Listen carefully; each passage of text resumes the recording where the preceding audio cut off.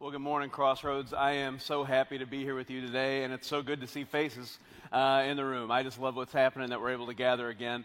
And as we dive into week 2 of this series called Circle Maker, I think it's probably more important now than it has been in a long time for us just to be focusing on going all in on our prayer lives. There is a lot going on. And I'm going to tell you, I was so happy. Can we just give Pastor Dustin a huge round of applause for the way that he opened this series for us last week? Oh, man, he did such a great job of setting this whole thing up, because when it comes to our prayer lives, there are things that matter to God when we pray. Like, if you want to get the most out of your prayer life, if you want God to hear your prayer, there are things that matter to God when you pray. Your relationships matter. I mean, think about what Jesus says in the Lord's Prayer: forgive us our sins as we forgive those who sin against us. That's a big phrase. That's a big statement. If I'm harboring any lack of forgiveness or hatred toward someone in my heart, I need to make that right. My relationships matter. My life matters. The way that I'm acting out, if I'm obedient to God, if I'm living a life that's surrendered to Him, if I'm walking with Jesus, that increases the power of my prayer life. If I've got things in my life that I know are a barrier between me and Jesus, that impacts my prayer life. My motives matter. If I'm just praying selfishly, that's a prayer that God doesn't hear. My motives matter. I need to be praying for God's will. And motives, when you pray, honestly, it can be kind of sneaky. You don't realize that your motives are off. I mean, honestly, earlier this week, before all of the chaos that erupted in Washington, D.C. this week, there was actually something pretty just amazing that happened. I'm not going to lie to you. It was Monday in the news cycle. I don't know if you saw this. There was a congressman that opened up everything in prayer. And at the end of his prayer, which was well written and he read it perfectly, at the end of his prayer, he ended his prayer by saying, we pray this to God, amen. But then he said, and a woman. I don't know if you caught that. That's how he closed his prayer. Amen. And a woman. Because they were discussing things about everything being equal with all genders in Congress. That's what was being discussed. And so he thought it would be fantastic to close his prayer by saying amen and a woman. Now here's the reality. That's dumb. Okay, that's dumb. In fact, when I read that article, I started laughing out loud. That was probably the funniest thing I'd read in a long time. I laughed for about 3 minutes, because the reality is, amen is not a gender-specific word. I don't know if you knew that or not. It actually is Latin. It says, may it be so. That's what it means. So be it. In Hebrew, it actually means, it's a word of unity. It's unifying. Like, I am in agreement with what you are saying to God. May it be so. And you say amen, you're stamping your approval on it. And so it has nothing to do with gender. And so, man, what they were talking about in Congress with gender equality, important. The way he ended his prayer, not great, not great. I don't know how he managed or will manage to get himself into that position. But let's be honest, it's kind of amusing. The idea, though, is that my motives matter. You know, if I'm praying just, to have people look at me and say, oh, what an amazing prayer warrior that person is, my motives are wrong. If I'm praying to make some sort of weird political statement, your motives are wrong. Why are you talking to Jesus? Are you seeking His face? Are you seeking His will for your life? That matters. Well, your faith matters too. I mean, do you trust in what God's going to do for your life? Is He going to be faithful to His promises? All of these things matter. I'm praying for His will to be part of my life, not my will. I want His will to be done. I mean, these are all so important things that we need to consider when we talk about entering into our prayer lives, because these things are significant. They matter to God.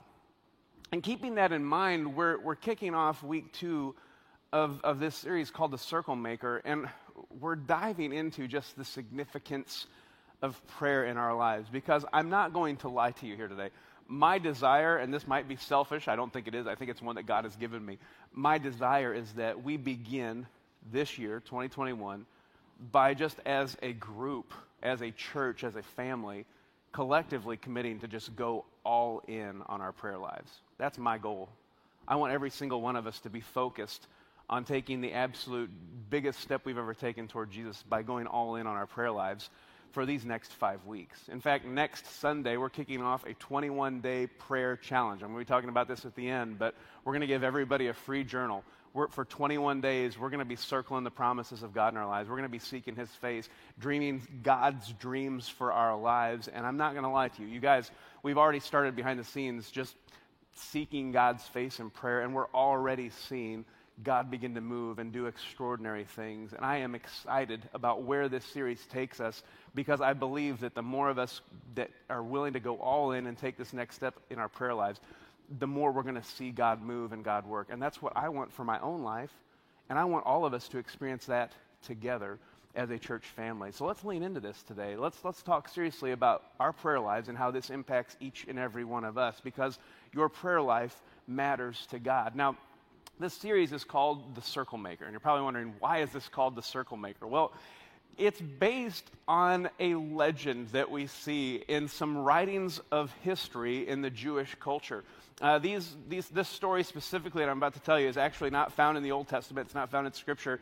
It's found in the ancient writings of the Jews. It's a legend that is contained in the history of the Jewish culture, but it's one that is awe-inspiring, that just sets up a great example of what our prayer life can be. And the legend of the Circle Maker is based on a story of a man named Honi, who lived in the generation before Jesus walked on planet Earth. It was during the 400 years of silence where the writers of the Old Testament, the prophets, they stopped speaking. It was like God stopped moving. There were no more miracles or movements of God. And for 400 years, there's just silence between when the last of the minor prophets were written in the Old Testament and when Jesus came to planet Earth. And we see the new covenant revealed in Jesus, and we see all the writings of the New Testament begin to take place. And it's in these 400 years of silence, the generation before Jesus was born, that the people of Jerusalem faced a terrible, terrible drought. It was bad.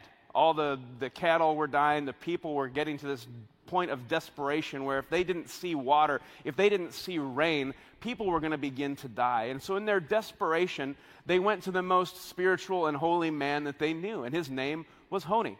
And they begged Honi to come and pray to God that he would supply the rain that they needed. And so Honi, not really looking for this kind of attention, but recognizing there's a need and trying to do whatever he could to help, made a commitment. It says that Honi, in the middle of this drought, surrounded by people who were asking him to pray because they recognized that God moved when he prayed, which, how about that for a reputation? Consider that for just a moment, if that was your reputation, that people recognized that when you prayed, God moved. Just consider that for a moment. Honi answers the request of the people. He comes out just outside the walls of Jerusalem. And it's there that in the dirt and the dust that it says that Honi took his 6-foot-long staff, he put it in the dust, and he began to draw a circle. He just drew a circle all the way around him. And when he was done making this circle in the sand, the story goes, it's written in history and verified in multiple different transcripts, it says that Honi set that staff down, he kneeled in the circle, and he prayed an extraordinarily bold prayer. It says that Honi said this: "Lord of the universe, I swear before your great name that I will not move from this circle until you have shown mercy upon your children." Consider the boldness of that kind of prayer. It hadn't rained for a really long time. You could be stuck in that circle for a really long time, all right? My kids freak out if I tell them they can't play on their iPads for 2 hours, all right? Tell them to stay in a circle outside for more than 2 hours. This is a bold prayer. He's drawn a circle in the sand. He said, "I'm not leaving this circle, God, until you show us mercy, until you show us favor." And it's in that moment that it immediately began to sprinkle. It began to rain. And the people just went crazy. They were celebrating the goodness of God and this extraordinary thing that has happened. But Honi wasn't done yet. Still sitting in that circle, he goes on to pray this prayer. He says, "Not for such rain have I prayed, but for rain that will fill cisterns, pits, and caverns." I mean, you talk about a bold and audacious prayer. It starts sprinkling. He's saying, "God, that's not good enough. I wanted more than this." And in that moment, the people hear his prayer. In that moment, it begins to just torrentially downpour rain. The description in the writings of history are that the raindrops were never smaller than the size of eggs, okay? So take that for what it's worth. I don't know how big the chickens were back then. Big raindrops began pouring, and it was such a deluge of rain that it was causing damage. People began to get terrified and fled for the Temple Mount because they would be safe from any flooding, the flash floods that would form because of this torrential downpour. And it's in that moment that Honi again prays out to God, and he says, "No, not for such rain have I prayed, but for rain of thy favor, blessing, and graciousness." And in that moment, the torrential downpour began to subside, and this perfect, gentle, peaceful rain began to pour, and the drought was ended.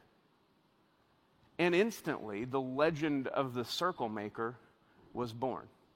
The people celebrated what God had done. The irony of this story is that the Sanhedrin, the religious leaders of that day, the generation right before Jesus, they did not like what Honi had done. In fact, they tried to stone him for trying to put God in an awkward situation, and yet because of the miracle that God had performed and the people saying, "No, this was an act of God," they decided to honor him instead. And it makes you wonder how many people on that Sanhedrin were on the same council that were there to crucify Jesus. It's a very interesting piece of history, and yet that is where the legend of the circle maker was born. And I want to encourage you today that here we are 2,000 years later. God is still looking for circle makers. I want to encourage you today that there is power in a single prayer. A single prayer can change the course of history. And if you circle that prayer, if God lays a desire on your heart, there's a promise that he places in your heart, there's a dream that he gives you, there is a miracle that he's laying on your heart to give. God is the God who can do anything. There is nothing that God cannot do. And when we are willing to seek the face of God, to circle the things in our lives that God is placing on our hearts, there is power in a single prayer. And I don't want you to underestimate your prayers, because when you seek the face of God, when your motives are pure, when your relationship with God is right, when you're seeking his will for you, there is power in a single prayer. And I want to encourage you today to lean into your prayer life and not be afraid to pray bold prayers. Because here's the thing, and I believe this with all my heart. I believe that bold prayers honor God. And in this book, The Circle Maker, that Mark Batterson writes, here's the thing. I think as an author, you have reached the absolute top. There is no better way to write or to just share a thought or a principle than when you can do this, because here's what Mark Batterson has done. God honors bold prayers, but look what he does. He flips it right around backwards, and then he says, bold prayers honor God, but God honors bold prayers. I'm going, oh, that is genius. That's fantastic. And all he did was say the same thing backwards. Isn't that amazing? It's unbelievable. You have arrived. You have reached the top, my friend, if you can come up with something like that. But consider the truth of that. Just stop and think about it. Bold prayers honor God. Because you are recognizing, God, I need you to do something that I cannot do. I need to be completely reliant on you in this situation. Have you been praying bold prayers? God honors bold prayers. He honors them. He's not offended by them. In fact, I would contend he's offended by anything less.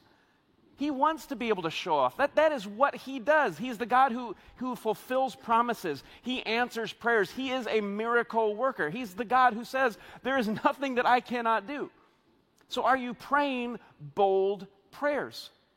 I think a lot of times we have this misconception of God that because we've failed or we just don't think that we're good enough, that God's out to get us. Like, oh man, if I approach God, he's just going to smite me with that mighty hammer. I don't know what that picture looks like in your mind. But the truth is, God is for you. He is with you. He says, I'm going to be your refuge and strength. I will never leave you. I will never forsake you. I will uphold you with my righteous right hand. That's a promise from God that we see in Scripture. God is for you. And I think that when we realize that, it keeps us from praying, weak and timid prayers. When I realize that God is actually for me, He wants to move and work in my life. He wants me to draw close to him and recognize who he is and what he can do. When I realize God is for me, he fights for me. I am his child. I am his prized possession. I have been made in his image. Then I'm willing to pray bolder prayers. I'm willing to be a little bit more audacious because I recognize he's with me. He's for me. And he longs to fulfill his promises in my life. I just want you to think about that as we dive into this scripture today, because, man, I think that if we're willing to go all in on our prayer lives, begin praying some bold prayers, circling the promises of God in our lives, we're going to see him show up and do some incredible things. And that excites me. I want us all to be experiencing that together. I want to talk to you about the Jericho miracle. This is a miracle that we're going to walk through that is the fulfillment of a 400-year promise to God's people. You see, he had a purpose and plan for his people. They had to wait for his timing. They had to be obedient. But God had a plan for them, and he showed up in a big way. And I would contend with you today that the only way we're going to really fully see God's purpose and presence fulfilled in our lives is when we lean in, when we fully surrender, when we're willing to be obedient, when we pray those bold prayers. In my life, personally, the boldest prayer that I have prayed so far into my life that changed everything was the prayer that I had to come to grips with when I realized I was being called to ministry. That's about half of my lifetime ago. I'm sitting here at 23 years old, and I'm realizing, man, this job that I'm doing sales for the RV industry, this is not really my thing. I don't have any passion for it. I'm miserable. I know that God's calling me to do something else.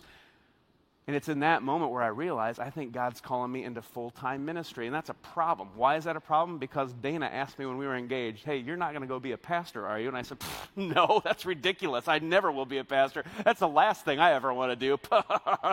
Hey, Dana, I'm going to be a pastor. I mean, that happens about a year later, right? That's an awkward conversation. And to her credit, she was all in. But talk about a scary prayer. Talk about a bold prayer. It's, God, if this is what you're laying on my heart, if this is where you're calling me to be, just open the door and we'll walk through it. And I prayed that prayer for 3 weeks.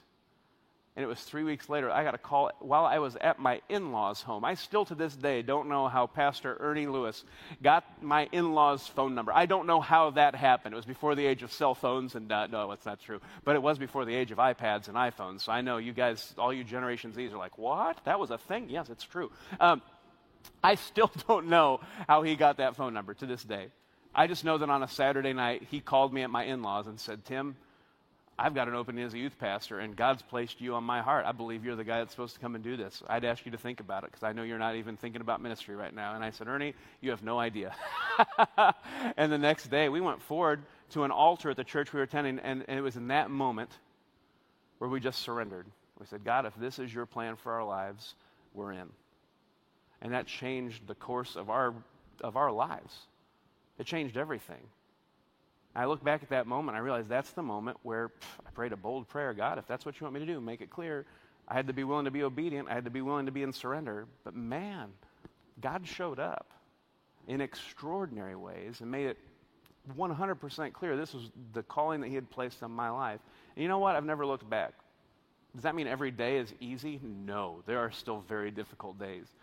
And yet, man, there's a peace and joy from knowing I'm being obedient. I'm just surrendered to what God wants me to do. I'm not perfect, but man, there is a peace and joy that comes from knowing I'm where I'm supposed to be. And I think that's what happens to each and every one of us when we're willing to pray bold prayers. When we realize that God is for us, we see him move and work in our lives. We see him do miracles, things that we could never have done on our own. And that's what happens in the miracle of Jericho. It says this in Joshua 6. It says, now the gates of Jericho were securely barred because of the Israelites. No one went out and no one came in. Then the Lord said to Joshua, see, I have delivered Jericho into your hands, along with its king and its fighting men. Now, there's a backstory here. The Israelites have been wandering the wilderness for 40 years. God leads them out of Egypt miraculously. He says, go, take this promised land that I have given you. And then they doubted. They said, no, the people there are giants. The city is a fortress. There's no way that we can break through. And because they weren't willing to trust God, they had to wander that wilderness for 40 years. And so after 40 years, Joshua now is leading the people to this promise that God has given them. And what happens? God leads them to this fully fortified city. And what does he say? He says, see, I've delivered Jericho into your hands. It's like, what are you talking about? It's a fully fortified city. We can't get in here. And what I love about this description is that where we see problems, God sees possibilities because there's nothing that he cannot do. We just have to trust in his promises for our lives. And this was a promise that he had given to his people. He's just saying, trust me. I've got this. I'm with you. I am on your side. And so credit to Joshua as a leader. He leads the people of Israel fully trusting God that he's going to fulfill the promise on his life. So here's how this unfolds. God says to Joshua, march around the city once with all the armed men. Do this for 6 days. Have 7 priests carry trumpets of ram's horns in front of the ark.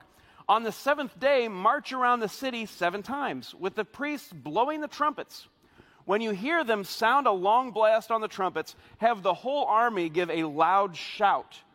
Then the wall of the city will collapse, and the army will go up, everyone straight in. Now, I don't know if you've ever planned a battle. I haven't.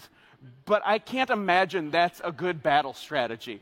This is how we will defeat them. You got your trumpets ready? Yeah, let's go. I've never heard that before. That's God's plan. That's what he's asking Joshua to trust him with. It seems crazy, right? And so when you realize that that's the plan, you begin to realize that that's also the plan for each and every one of us. Because when God outlines his plan for us, just like he did for Joshua, that plan requires risk on our part because I have to rely on God now. I'm not relying on myself. I'm fully relying on Jesus. Man, that plan takes faith. Well, I believe that this is a promise that God has given me, that he's going to fulfill, that he's going to provide, and I'm going to lean in, I'm going to step into faith in that moment and trust him.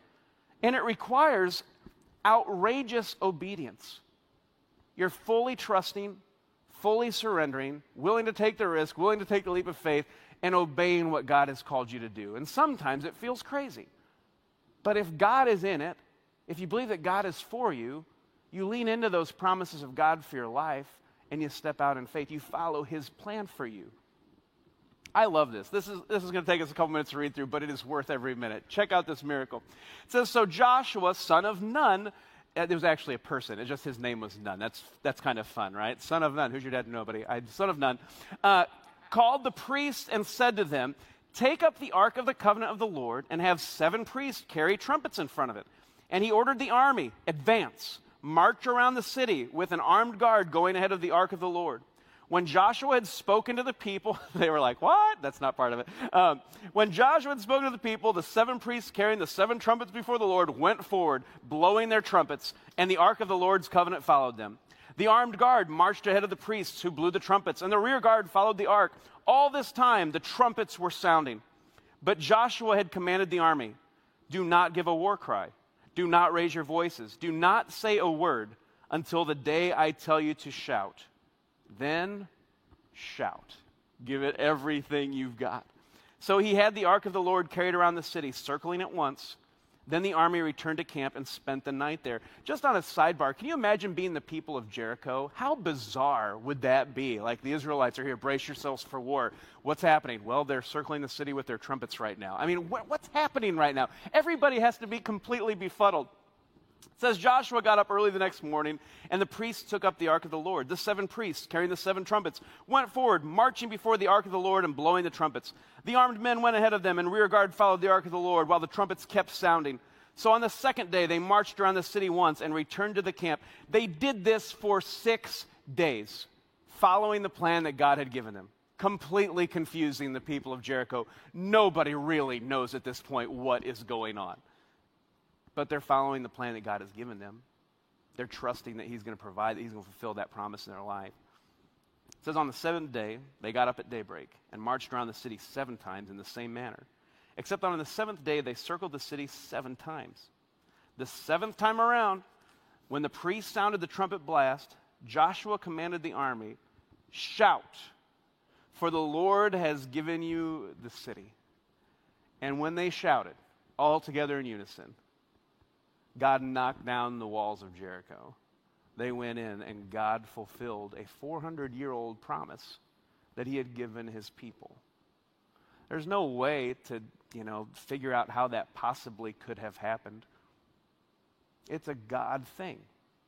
God did something that they could never have done on their own.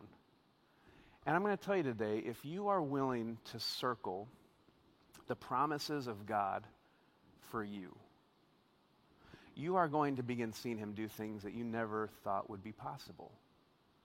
And I want to ask you this today, because this gets personal really quick. What is your Jericho? What is it that God is asking you to circle? Think about these questions for a second.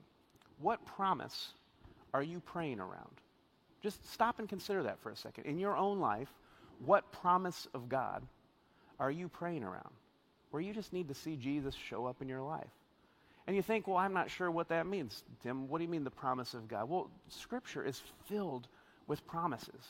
And when God makes a promise, he delivers on that promise. He is faithful. That's who he is. That's what he does. He loves to be faithful. He loves to fulfill his promises for our life. So when he says, be strong and courageous, do not be afraid, for I, the Lord your God, am with you everywhere you go.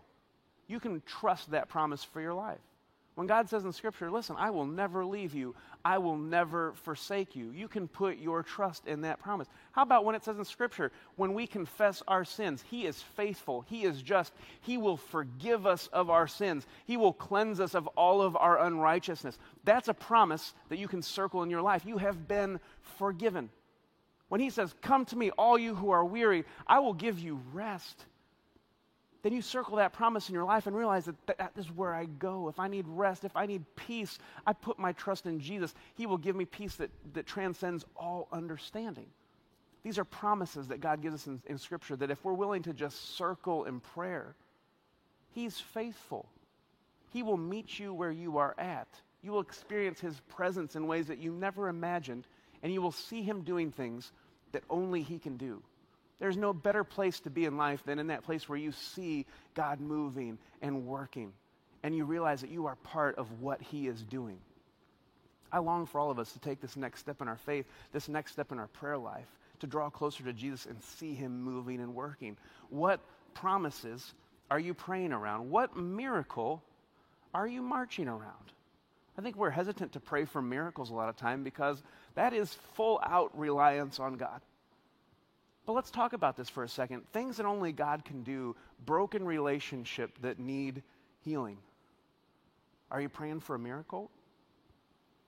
How about that friend, that family member that doesn't know Jesus? Are you praying for their heart to just to surrender and to draw close to Jesus? Pray for that miracle to happen. When we deal with our health issues and things that are going on in life, are you praying for God's miracles? Are you praying for him to work? Because he still is God. He's still in charge. There's nothing that he cannot do. What miracles are you marching around in your life? I think the final question is, what dream does your life revolve around? We're going to be diving into this in the next few weeks, but I want to encourage you to think about the dreams that you have for your life. Are they your dreams or are they God's dreams? And when you stop and consider what God's dreams may be for your life, you start asking yourself questions like, what is my legacy going to be? What goals am I making from my life where I can recognize that if these are God's dreams for my life that I'm circling, I can be making it a point that every day I'm working toward these goals and these dreams that God has given me. Are you dreaming about your future? Are you circling those things in prayer, asking God to be God and to show up and experience his presence in extraordinary ways? These are really important moments, really important questions that we need to be asking ourselves that help identify what it is that we need to see God do in our lives. Because he's there. And if you seek his face, you will experience his presence. I love what we see in Matthew chapter 20 when it comes to just circling this Jericho miracle in your life. This is in the time of Jesus, which had been centuries after the walls of Jericho were knocked down. You see this amazing story of Jesus walking into Jericho. And there are two blind men outside. It says this in Matthew chapter 20. As Jesus and the disciples left the town of Jericho, it says a large crowd followed behind. Two blind men were sitting beside the road. When they heard that Jesus was coming that way, they began shouting, "Lord, Son of David, have mercy on us." Because in that day and age, listen to me, if you were blind or if you were crippled or if you were not able to work, you were an outcast in that society. Your existence was sitting outside the city wall along the entrance to the city and just begging, hoping that someone would have enough pity and mercy on you to give you the sustenance that you need to get through another day. These people were often disowned by their families. Their lives were miserable. They had no hope until they see Jesus walking out of the city and they're begging for a special touch from God. But think about this question, because here it says, the crowd yelled, "Be quiet!" But they only shouted louder, "Lord, Son of David, have mercy on us." And when Jesus heard them, he stopped and called, and this is powerful, you guys. He says, "What do you want me to do for you?" Can you imagine that just for a moment? This is Jesus. This is the Son of God, God in the flesh. God has become man. And he stops. He hears the cry for help, and he looks them straight in the eyes, and he says, "Hey, what do you want me to do for you?" What an incredible moment. They're blind. I mean, it's pretty obvious, right? He says, "What do you want me to do for you?" Their response is, "Lord, we want to see." It's in that moment that Jesus has compassion on these two men. It says he touches their eyes, and they are healed. They can see, and there is much rejoicing. Jesus shows up and does what only he can do. But that question, it resonates. What do you want me to do for you? I think we're good to identify those things in our life, those areas that are heavy on our heart. When we're in a difficult situation, where we're struggling, what promise am I needing to be circling in my life? What prayer am I needing to lay at the feet of Jesus? How am I to be drawing closer to him? Because I think what happens is when we fall into the trap of not thinking about what is it that we need God to do in our lives, what promises do I need to put my trust in? What miracle am I praying for? What dreams is God is placing on my heart that I need to be living into? I think our prayer lives often just devolve into this prayer life where when something bad happens, when we're in a crisis, that's when we cry out to God, and that becomes really the description of our prayer lives. We pray when we're in trouble. We pray when we're in crisis. And I long for us together to take a giant leap forward again in our prayer lives, to go all in so we can fully experience what it means to walk with Jesus, to talk with Jesus, and to see him moving and working in our lives. Because I think he has so much more in store for us if we're willing to lean in to our time with him in prayer. I want to ask you to consider something. For the next 3 weeks, and this starts next Sunday, January 17th, we're going to be beginning a 21-day prayer challenge. And throughout this 3-week span, we're going to be offering journals. Now, here's the thing. We're giving out these journals starting next Sunday. Look at this. We got these notebooks printed off. You are loved right on the front. How cool is that? You guys excited about that? This is free. We're getting them out to everybody, all right? This is fantastic. Now, here's the thing. Why are we doing that?